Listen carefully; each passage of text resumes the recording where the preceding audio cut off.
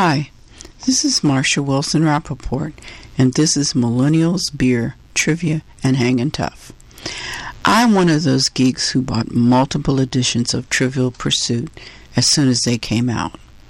Jeopardy was must-see TV. My friends and family spent many moments staring at me in wonder as I blurted out weird international factoids.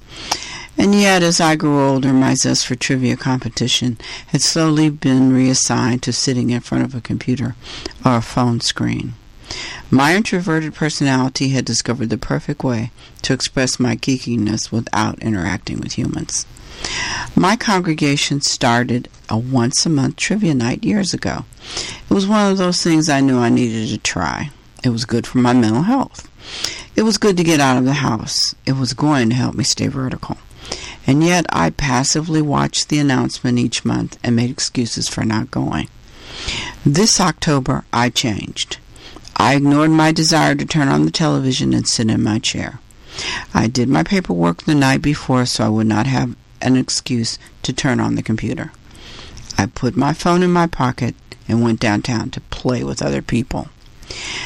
I arrived at the craft beer place downtown and immediately had to fight the urge to turn back. My congregation wasn't there, and the room was filled with young doctors from the university, young girls in yoga pants, and guys with trendy beards and flannel shirts. When the bearded master of ceremonies came over and asked me what team I was going to play with, I lamely answered, Team Marsha.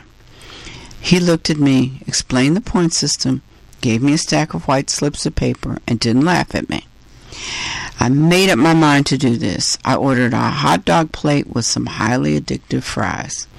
And although there was a board with a long list of craft beers, my current health regimen limited me to a glass of water with snappy craft ice cubes.